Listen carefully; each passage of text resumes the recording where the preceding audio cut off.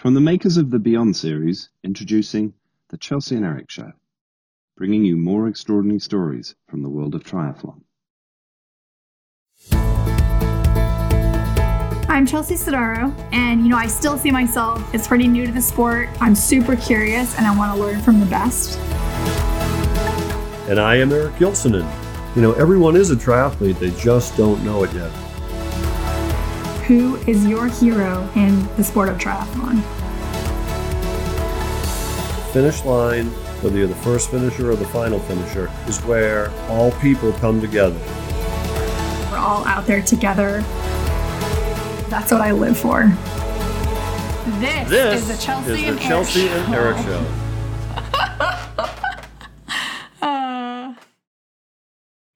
And welcome back to the Chelsea and Eric Show. We are so excited to welcome you back to this really special episode that we have planned. Eric, tell us what you've got. We have a living legend, not many of them left, but yeah, Scott Tinley, one of the big four. ST spent an hour with me, and we went over a lot of great stuff. It was a great conversation. From the origin of the sports to where it's at today. And maybe a little reminiscing. That is so exciting to hear. I haven't personally met Scott, but I've heard stories, and my parents actually raced in the Bud Light series back in the late 80s, early 90s, I believe, and crossed paths with him. So yeah, I've heard about the legend. And now Dr. Scott Tinley spends his days writing and teaching at San Diego State. Mm-hmm. And even though he's retired from triathlon, it sounds like he's very much following the sport and thinking about how the sport affects the human condition. He's a seventh-generation Californian, two-time Ironman champion, and the Ironman Hall of Famer legend, Scott Tinley.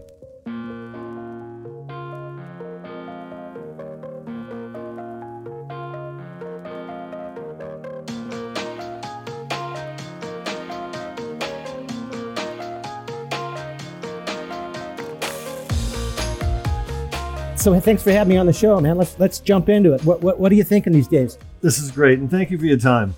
You've written, I love Kona, and I never loved it more than when I fell in love all over again last October 2010, except perhaps when I first fell in love with it in 1981. My first time, naive and unexpected third place. It remains the purest moment in my 30-year career, utterly irreplaceable. Tell us about that experience first time in Kona, the first time you fell in love with Kona, and what made it so pure back in 81 in those first forming years of our sport. Well, I'm not so sure I would have taken that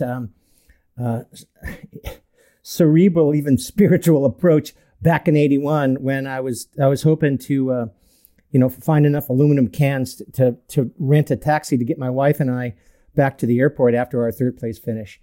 But in hindsight, I think it had more to do with that it felt closer to the concept of play, than even games or what we now call institutionalized sport. And play is something that, it exists only for the sake of itself. There's no desired outcome. There's no rules. There's no structure. And for me to go over there in 81 with no expectations, on a shoestring budget, with my young wife, recently married, new job, and just to kind of experience this thing I had heard about. And no, by the way, you did okay performatively. Everything lined up, and it's unexpected performance results, a beautiful island, met some amazing people. And when I talk about Kona, it's, more so it's about not only my own historicity with the event, but the city, the town, the region, West Hawaii, the many people that I've met, along with, the Ironman as a specific triathlon. So I guess to answer your question, I felt like a kid in the sandbox, and suddenly I was sharing these toys and we were getting along and I was learning how to play. And somebody handed me a really cool little truck and I made a fort. And then it was time to go home. And my dad said, how'd your day go? I said, wow, it's amazing, Dad. Awesome. Well said. And then you went back in 2010. You stepped away for a bit in triathlon, but then you went back in 2010 and you fell in love with it again. And some of your fellow Big Four had stuff to do with that second love affair in 2010. Talk about that and that swim you went out in the Kailua Bay on the early morning, like all the rest of us doing a dip. But you went out to the coffee boat and you bumped into the Terminator. Talk about that and what it was like to have the greatness of Molina and the humility of Molina all in one vessel, handing you warm coffee. Well, I think to answer that question correctly, a little background is necessary. When I left Ironman and I no longer was competing after 1999, and there was only a handful of events that I would participate in, emphasis on participate, not race. I kind of had to divorce myself from everything that triathlon had been for me and to me. And I felt like, it had overdefined me in so many ways for half of my waking years. And so for me to succeed in other arenas, I couldn't look at myself as, a former triathlete or a former two-time Ironman champion or member of the Big Four, any of that, the sort of identifying cliches that multi-sport media had developed over the years. So I didn't want to think about triathlon for 10 years. And particularly I didn't want to go back to Hawaii. I knew that my role would be difficult until I was okay with where I was in my new skin, if that makes any sense. And that took a long time. I was in graduate school for 12 years. Once I finally felt like I was okay with what sport had been to me then and what Ironman was, then I was good to go back to Kona, to watch it, to celebrate these amazing champions of the current period, and also to reconnect with people like Scott Molina and a lot of the friends I have who live in Kailua and Kona, on a kind of different level. Like, okay, we had a good run. It was a great time. We accomplished a lot of things, but that was then. This is now. So that transformation, call it acceptance, call it love, that took a while. How did you start in triathlon? You got third in 81, as we've been talking about. And earlier in that year, you did a race, and that was Julie Moss's only triathlon prior to her February 82 race. And that was at low tide, the Del Mar Days. Tell us about that early race, and what was your first triathlon like when you were a lifeguard? Well, so I raced in that event in 81. I was living in Ocean Beach. I had been down in the San Diego area since the mid 70s when I came down here to go to college. Went to San Diego State, never left. It's like I told someone the other day, man, I went on spring break 40 years ago and I never came back. Anyways, so my first triathlon was in August of 76, and it was the Mission Bay Triathlon. And we've all heard the stories there that, it's kind of a ragtag group of lifeguards, Navy SEALs, barkeeps, off-duty waiters, exercise physiologists, and people who just happened to want to try something different than running, which was all the rage back in the mid-70s. It was right after Frank Shorter had won the Olympic marathon in Munich in 72, and the popularity of jogging, right, just continued to escalate for almost a decade. And so to discover this multi-sport thing, quite by accident the summer before, and then, while I was on vacation visiting my sister in 75, and then moved back down there in 76 to see this event. And then, again, back then there was only one or two events every year anywhere on the planet, unless someone else can come forth and say, oh yeah, we had a race in Slovakia back then. No, actually it wasn't a race in Slovakia because it didn't exist, back in 71. But anyways, it was very much a experimental type of afternoon. You know, a Wednesday night at 5 o'clock, as the lore has it, which is true. And I think I finished third, right? And just the excitement of actually achieving something in the world of sports, you know, because I'd always been a very average to below average athlete during my grade school and high school years, and had this secret desire to prove myself in the world of athleticism, but never had the outlet. So even though triathlon wasn't really, a developed sport at the time, it was more of a subculture collection of individuals who were gathering once or twice a year on the boggy shores of Fiesta Island in San Diego. It was exciting for me. And then, after finishing, I was looking around at all these San Diego track club guys going, all right, when's the next race? When's the next race? Is it next weekend? And, is it September 1st? And they go like, dude, hold your horses, man. We don't even know if this thing will ever happen again, let alone this year. So it was a bit of a buzzkill. But it did, fortunately, and there was, 3 events in 77 and 3.5 in 78, and, there we go. How would you describe yourself back then in the mid-70s and 80s? You had the lifeguard lifestyle and the surfing style. So you had the blonde hair, the mustache, the 1,000-watt smile and personality, the mustache that a lot of other triathletes, resembled. What was it like back then? What was going on in your mind? And did you think the sport would grow? And did you think you would be able to be who you are today with the sport back then? I guess the short answer is yes and no.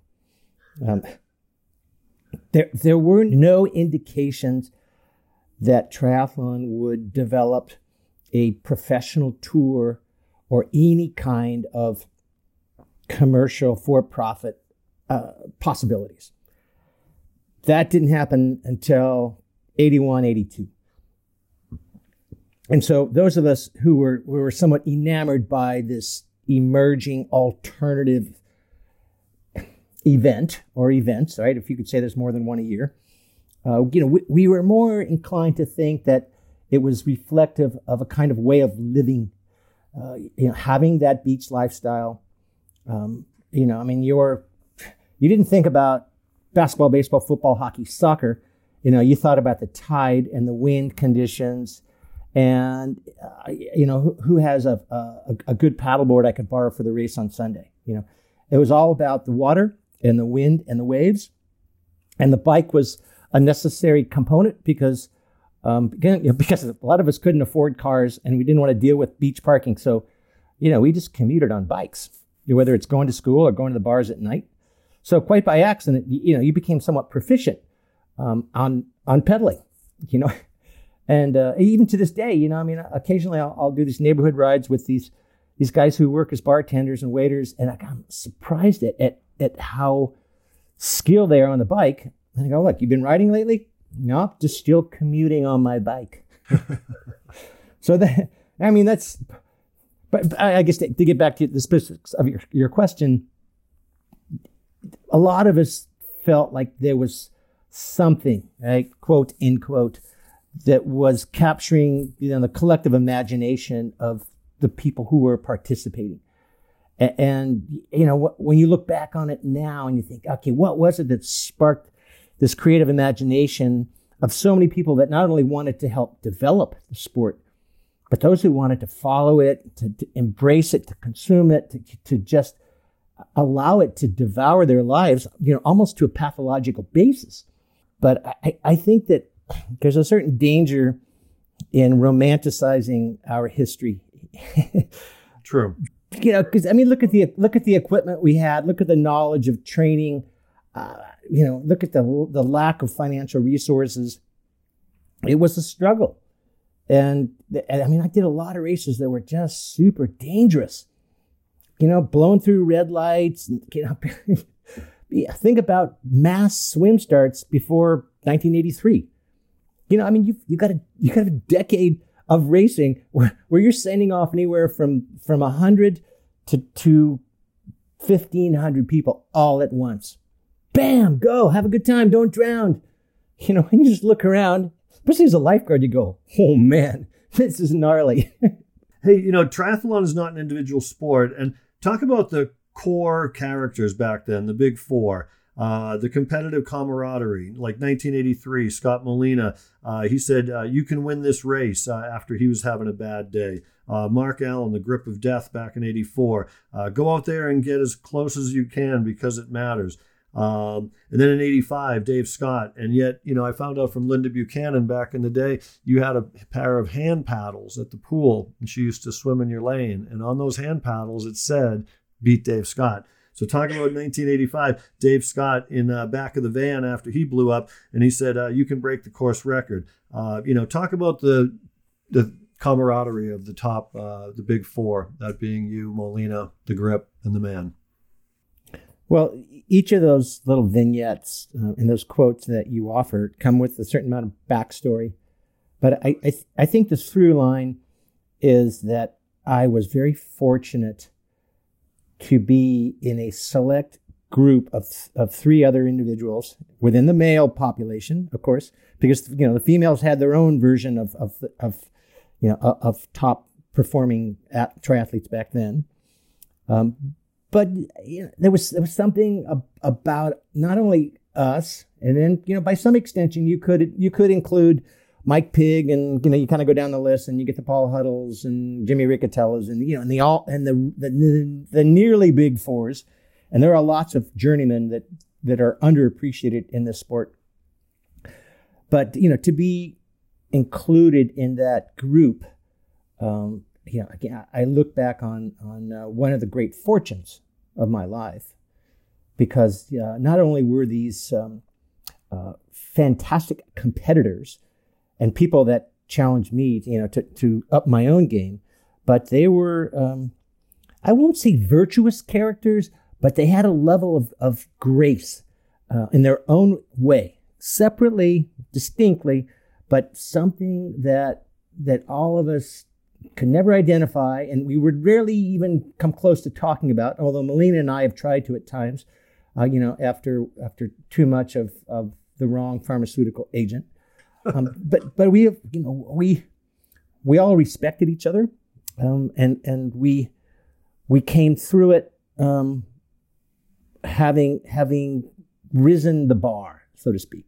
Whether or not we paid the price physiologically, because we all have our challenges now that are related to what we did then.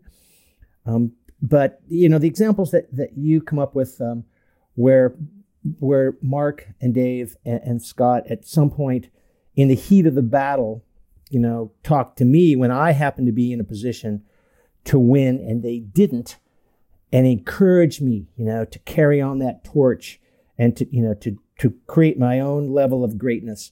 That says a lot about them as characters. And so I am, again, I feel blessed to be put in that bracket.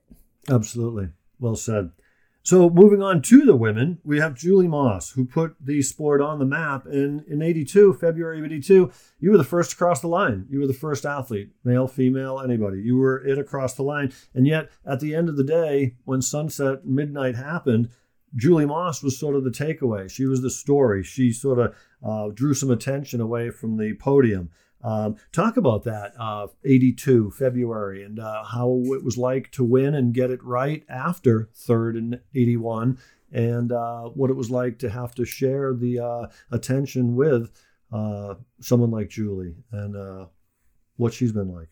Well, first of all, again, I've never felt jilted by Julie's accomplishment at all, and nor should I, because what her performance did was elevate the stature of the sport, into the mass popular culture that allowed me and others, Mark, Dave, everybody, every professional male and female in the sport, to have the opportunity to actually make a living at it for a while. And you also have to remember that nobody really knew the significance of Julie's crawl. Nobody. A handful of people did.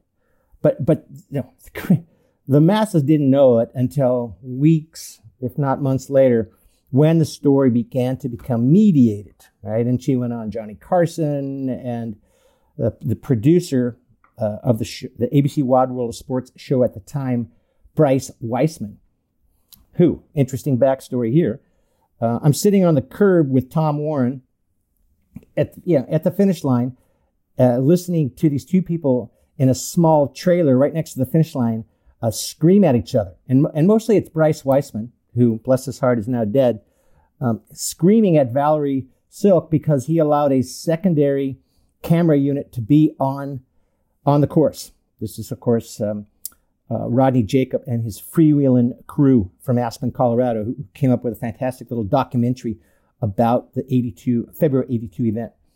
But Bryce is screaming at Valerie and he's threatening to sue her. And Warren and I are going like, man, there's some shit going down in the trailer. Someone's yelling at Valerie. And while they yelled at each other, somebody from the crew knocked on the door and said, hey guys, you should come out, man. There's something going on at the finish line. There's this chick that's crawling across the finish line, and it's really exciting. And to this day, Valerie admits that she missed that. And so Tom Warren and I sort of walked over and watched this thing, poking our heads between the people and thought, oh, wow, that hurts. That does not look good. I would not want to be crawling right now because it's getting dark and, man, it looks like her knees are bloody and I feel sorry for that gal, man. Somebody help her out. So, but we were sort of, distantly enamored with her performance. And then, of course, began to learn the backstory later on. And we thought, all right, this is going to be good because ABC's going to spin this huge. And of course, they spun it huge. Bryce never sued, was given all these accolades for having produced one of the greatest sports moments in history. And he didn't even see it. One of top 5 in ABC Wide World of Sports, Julie Moss. Yeah, go figure. Where would we be at without lovely Julie? All right, here's another quote. The ideal of becoming an Ironman is not unlike any addiction to something we submit to, but it mostly comes down to our desire for love, to be more than simply accepted. Heroes are loved. In somebody's eyes, an Ironman finisher is always heroic. Somehow, we carve out the cost and the pain and the suffering and stand taller after the sprint down Ali'i Drive. And we do. Talk about that. Yeah. I do remember that. Some piece I wrote about going back to the Ironman. I think that might have been my attempt to explain the big why. Why is it that 25,000 people try and get into an event that, as Scott Molina quite eloquently said at one point, is a really tough way to spend a long, hot day. So there is something about accomplishment. There's also something about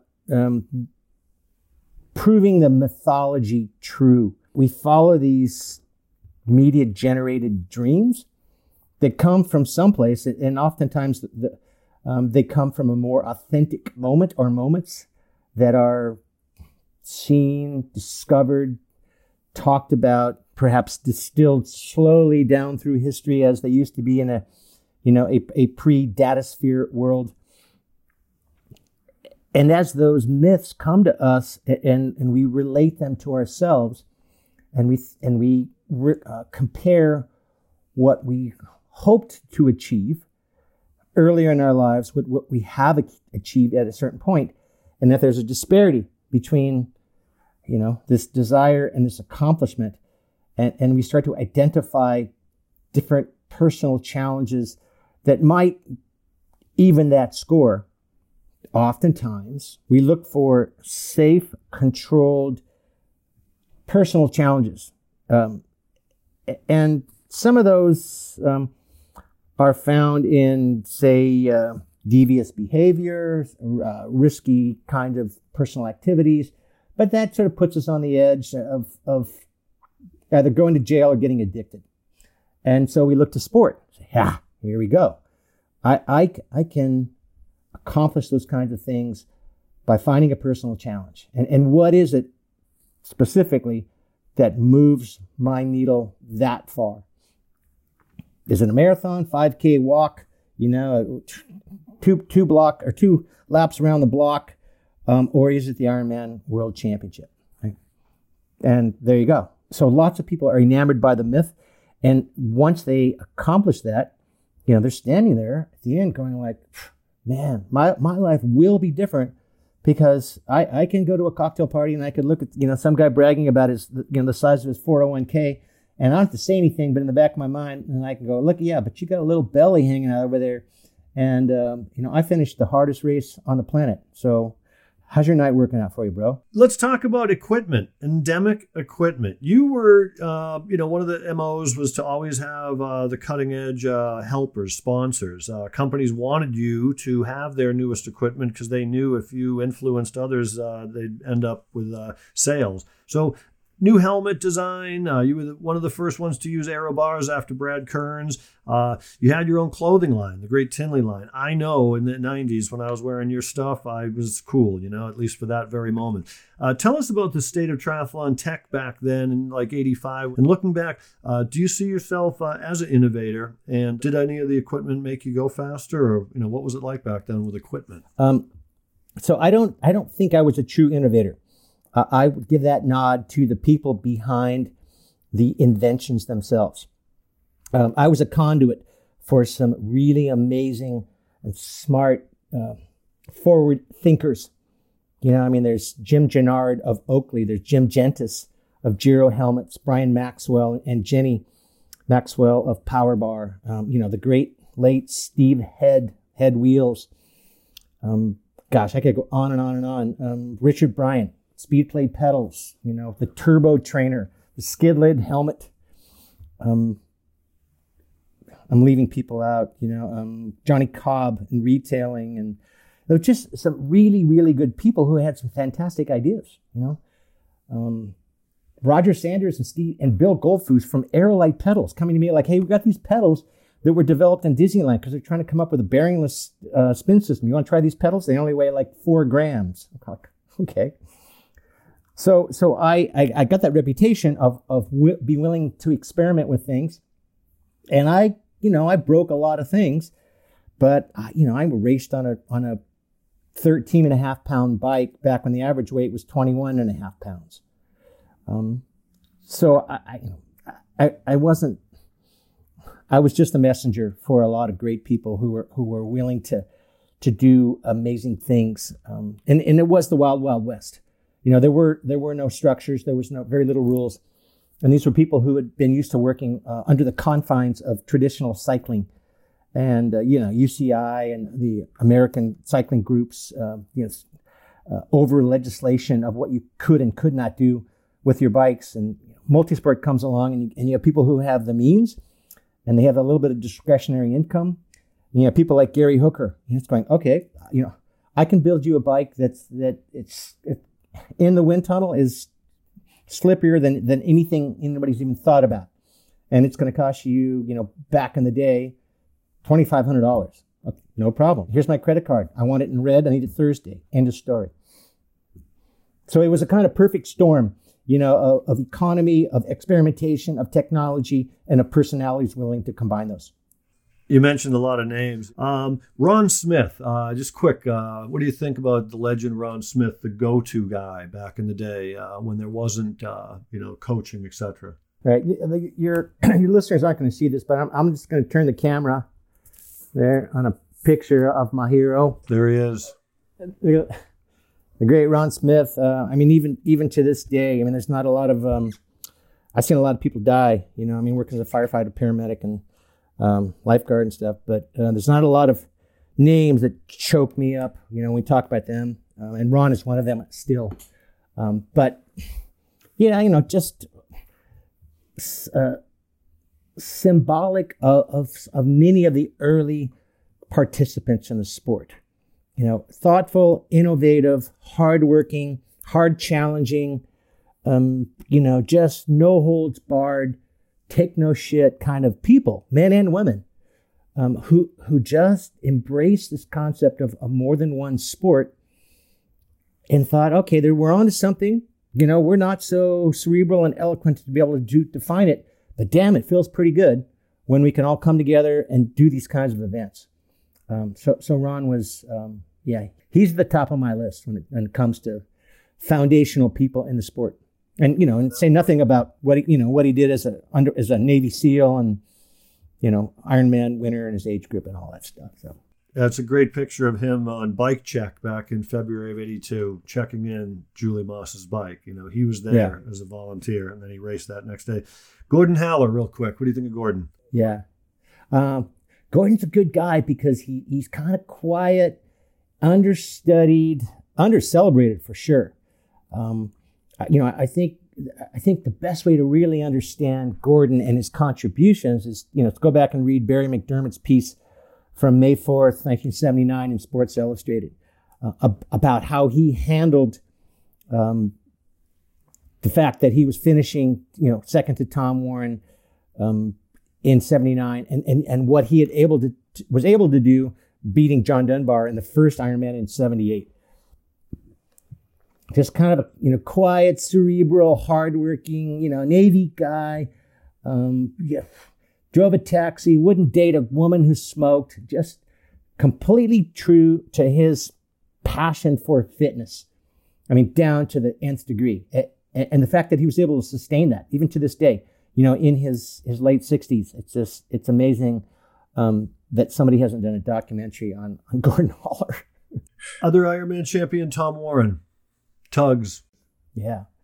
Again, like Ron Smith and others, it's hard to say enough about the contributions of these people, what they did, how they approached the sport, how different they were as champions in the mid 70s and even in the early 80s than the champions are now. And again, this is not to disparage the champions now, but there was no playbook back then.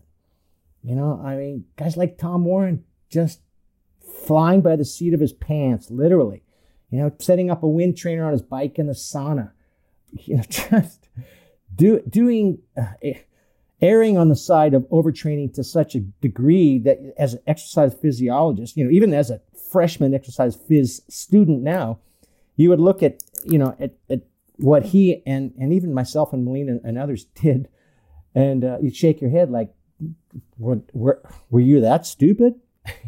And I guess our reply would be no, but we were kids. But no, we weren't kids. Warren was older. We were just, we were moving. There was a shape shifting that the sport catalyzed in us, and it blinded us to the rationality of training. And Warren was our ringleader because he would do wild stuff, just for the sake of he'd run to Mexico, take the train back. It's only a 38-mile run from his house down to Tijuana, and then take the trolley back. And he would only do it because he could be standing at the bar, that night, and someone go, "So what'd you do today?" "I went for a short run." "Oh, where'd you go?" "Because I went, did the park loop twice." And he goes, I ran to Mexico. Anyways. What's different in the sport now? Maybe three things, but then what stays the same? Of course, we all swim, bike, run, have fun, cross the finish line. But, what's different and yet what stays the same? What's different is the level of pedagogy. How we learn. It's so much easier now. I'm a huge fan of technology in applying the kinds of biomarkers and whatnot that are available to reduce or even eliminate, some of the mistakes that we made. So that's a big one that is different. What is the same? As you said, it's a quest story. It's an ancient mythic narrative. It's very biblical at its roots. We're looking to do something that establishes us separate from the pack, from the tribe. We all want to be shamans in one way. We all want to stand out. Not that we all want to risk our health on a Julie Moss basis, but if we can do it in a controlled environment and it's safe, and if we screw up, we're not going to end up, in a Turkish prison. Then we're willing to take that risk. So I think, the main thing that is similar for me is that we're all trying to stand out and do something different and substantial. Something different. That's technology. And the future of triathlon. Talk about technology and that, you had the clothing line. There really wasn't a lot of triathlon clothing. There were some companies that came in, went and tried it for a season or two, but you had the Tinley clothing line and how that became, how you ended up selling it, but also the sponsorship of athletes and one particular man. But what was it like? Well, most of the credit for the development of Tinley Performance Wear, which in the beginning was called Perfection Sport Fashions, goes to Jim Riley. Jim, a super creative, really great salesman, really thoughtful guy, good athlete. And he knew Ironman. He had competed, and he was a Kiwi working for another clothing company. And he had this concept that there should be a product that is both functional and fashionable. And so, he came up with this concept of a soft hand India cotton running short in a Hawaiian print. He and I had kind of been training partners of sorts, and he pitched me on the idea, and I said, yeah, okay, but I want to be a partner because that is so cool. And then along the way, we picked up some other additional people who helped us. I mean, Jeffrey Essakow, who to this day remains, one of our closest connections with Challenge Athlete Foundation. But the Tinley Performance Wear was, it was our attempt to find a niche that hadn't been fulfilled, to use multisport as a primary platform or demographic that we were pointed towards. And we spent most of what we could have made sponsoring other athletes, and we gave away so much shit. Oh my God. One year we gave away something like $300,000 in product. And it's after tax dollars, we made about $150,000 net. And we're going like, wow, $300,000 in stuff, at wholesale base costs. So a lot of people got a lot of free stuff. And I'm still very happy about that because people come back to me now today and like, you know what? You sent me 5 pair of shorts and I only asked for 1. And I'm like, dude, where's the other 4, man? Send them back. Are they the same size as me? I could use them right now. I still have 1 pair. 1 pair. I keep them in circulation. What size? Extra large. Yeah, I've had to sew up a few times as well. That was the beautiful thing. You had Russell Moore, Kerry Poole, Riley was your rep, selling. And what a crew of people. The inflatable Tinley out in front of the King Kamehameha. That was always classic. Okay, here's another quote. Why the hell would well over 1 million people around the world spend thousands of hours and dollars jeopardizing jobs, marriages, essential health, and well-being, all in preparation for a day of suffering? Are triathlons and endurance sports a new kind of religion? What are your thoughts on that? Existential angst. Okay.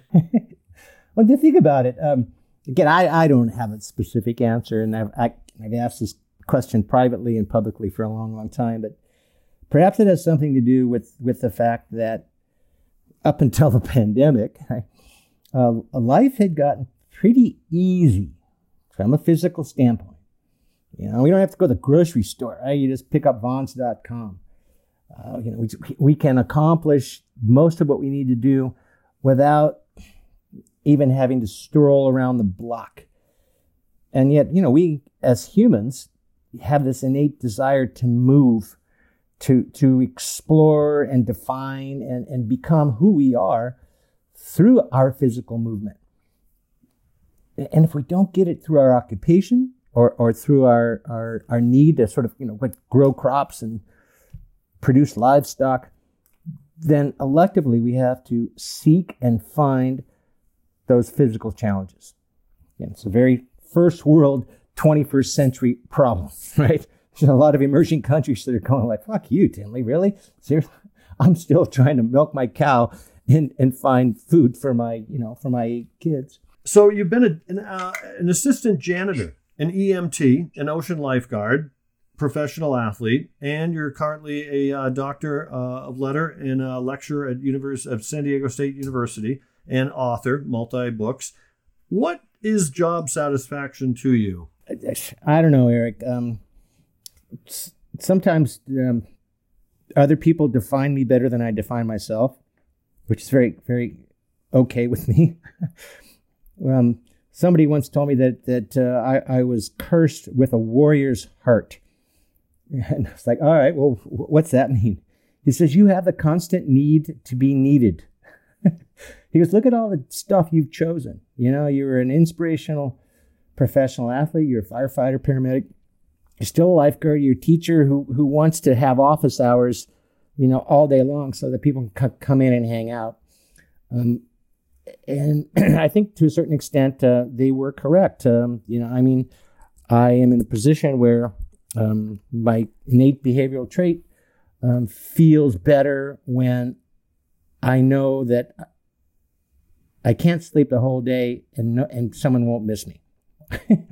So I've tried to sort of structure my life where, you know, I wake up and I go, if I don't go to work today, someone's going to be pissed.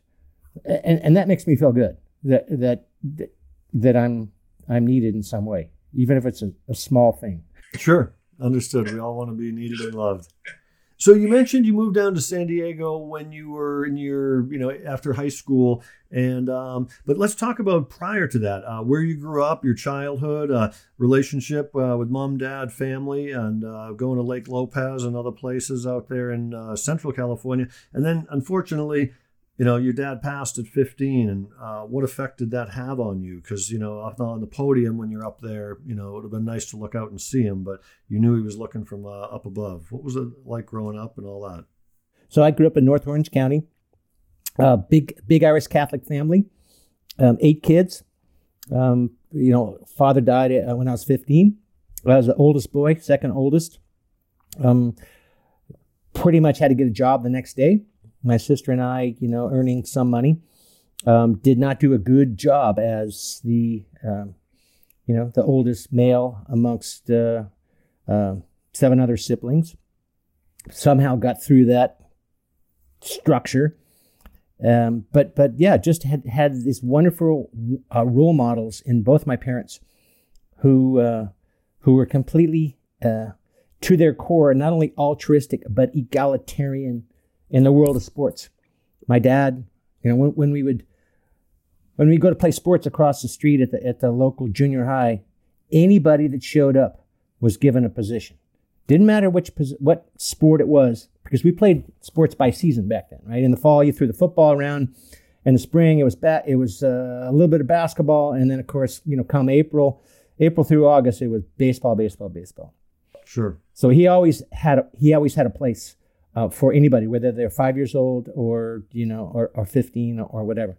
So their mentorship of myself and my other siblings in the world of sports was huge. It was a big thing. And then when he passed, and you know, sort of, you know, forced to be the accidental patriarch of the family, and, you know, did not do a good job. You know, by 17, I'm like, sorry, Mom. You know, I'm out of here. You know, I'm going to San Diego. I had to figure my shit out and put myself through college. And I, you know, and basically because I had an older sister who understood the world of financial aid, you know, coached me so that, you know, I'm filing my own tax return at 15, lying about my address, and getting financial aid at San Diego State at 19, going like, wow. I just got $1,500 for the whole year. I'm going to go buy a new 8-track stereo, buy the boys around, and maybe if there's anything left, I'll buy a book for school. I mean, king of the world, no doubt. Okay, I'm going to fire a few questions off and we'll call it a wrap. Do you still travel with tortillas?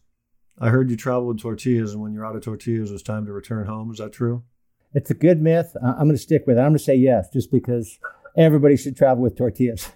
And don't get the kind with a whole bunch of, if you get the kind with too many preservatives, it's going to throw off your schedule by days. Yeah, no doubt. You go with Trader Joe's all natural. Okay, what's your favorite mantra or saying? I don't know. I mean, I'm a big fan of Shawshank Redemption, and, you know, that sort of get busy living or get busy dying. That's a good line. Now, as a grandfather, I'm going to guess your favorite sound is the sound of your grandchild, but I'll ask you anyways. What's your favorite sound? Any song by Jackson Browne. There you go. Or, you know, the late, great, who am I going to say? Guess. Don't let us get sick. Don't let us get old. Warren Zevon. I mean, I feel bad about all the people who've passed away from COVID-19. But when John Prine passed away, just because, my band and I play a lot of John Prine, we were affected. So I don't know. I guess I'm a singer-songwriter at heart. So Awesome. What is the first thing you want to do when COVID goes away? I kind of miss the hugs. I mean, just random people who you wouldn't connect with. And, people who are like kind of one of these awkward grandma hugs, and yet you hug them anyways. And it's a bit of an icebreaker, or it just changes the relationship for the next half hour or the next decade. So I don't know when it's okay. I'm going to be just like walking up to people on the street and say, hey, you don't know me, but can I just hug you? And maybe I was thinking about doing it in advance. I was thinking about getting a couple of shower curtains, from Home Depot, and just walking up to people and say, hey, can you put the shower curtain on? I'll put the shower curtain on, and we're just going to hug. Right? Are you okay with that? I'm not going to record it or anything. It's not going to be a social media deal. I just want to feel a kind of, some semblance of human touch, even though it's through like 4 layers of plastic. Yep, I agree. All right. Having dinner tonight, if you could, anyone, living or not living, who would you like to have one-on-one dinner with tonight? Martin Luther King, Jesus Christ, Captain Cook, Donald Trump. I want Trump there. Just I don't know why. Just because. Yeah. Actually, I take that back. No, he's not invited. JFK. Yes, my homeboy. Ron Smith. My mom, who passed away in January, bless her heart. And we were all there, all 8 of the kids, on her side. Yeah, and one of those big parties. I mean, in my will, and don't tell this to my wife, but in my will, I've got this this fat bonus for this big party. So hopefully I don't die before the pandemic is figured out, so that we can rent the Coliseum and everyone can just get wasted on my own behalf. There you go. Awesome. As triathletes, finish this sentence. As triathletes, we should always remember to dream.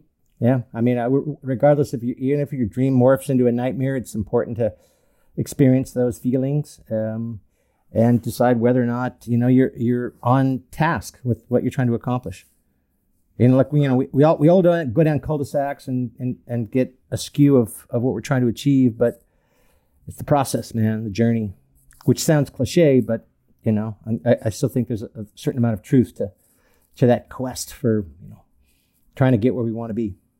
Great. As humans, we should always remember to we ain't that bitchin'. There will always be somebody greater and lesser than ourselves. Yeah, I mean, I can remember winning events and going to awards and seeing people around and actually thinking that I was in a slightly different world than they were.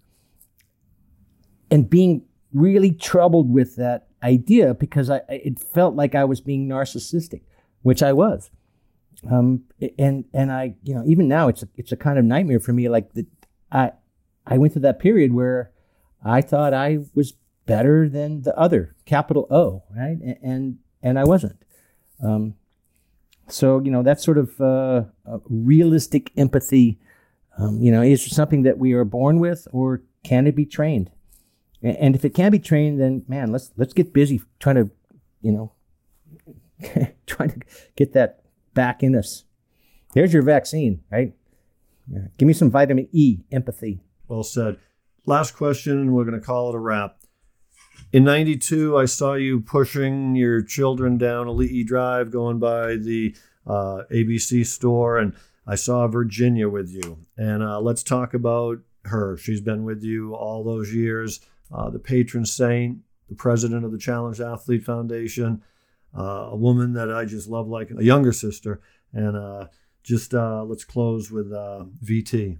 Yeah, I guess I got lucky. Yeah, I got lucky. And it's nothing that I did right or wrong. It's like, all right, well, I met the right person. It ain't sugar and spice and everything's nice, right? There's always effort, work, you try and figure out your differences, and as people evolve and change, you can either try and evolve with them or against them. And we've made a pretty tough time of evolving together. We've got 2 fantastic kids, a grandchild, a life together, and that history matters. And again, there's always challenges along the way, but challenges are good. As long as there's transparency and authenticity and effort, and openness.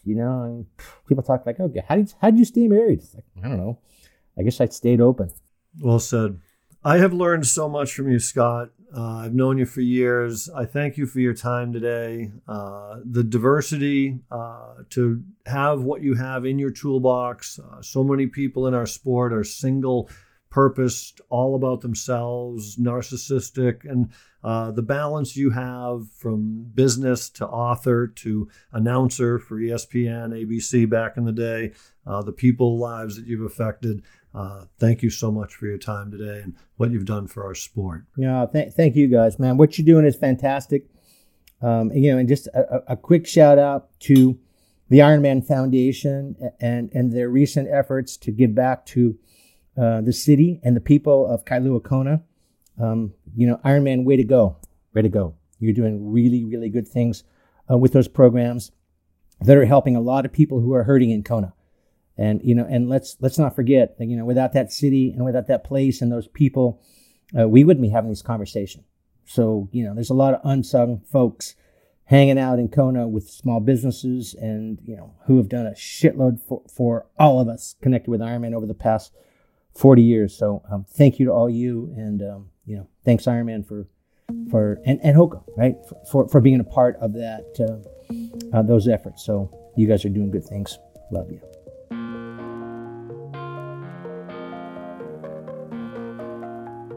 Well, Chelsea, what did you think of that one? What a shot at history. I had no idea about some of that early ragtag, Wild West, anything goes. Our sport really isn't that old, and so it's so interesting to hear about the, not so distant past of those historic first years. Yeah, things are pretty set up now into our 4th decade, but the history of the forming early distances and the finishing results, they're often recorded, but the passion and the classic personalities of those that we discussed in those early years are often forgotten, the Ron Smiths and the legends like that. So I'm really glad we had time to remember them. Absolutely. I think, part of moving the sport forward is also reflecting on the incredible legacy of the athletes that have come before us. Yep, absolutely. So I hope that people were educated, inspired, and, wanting more.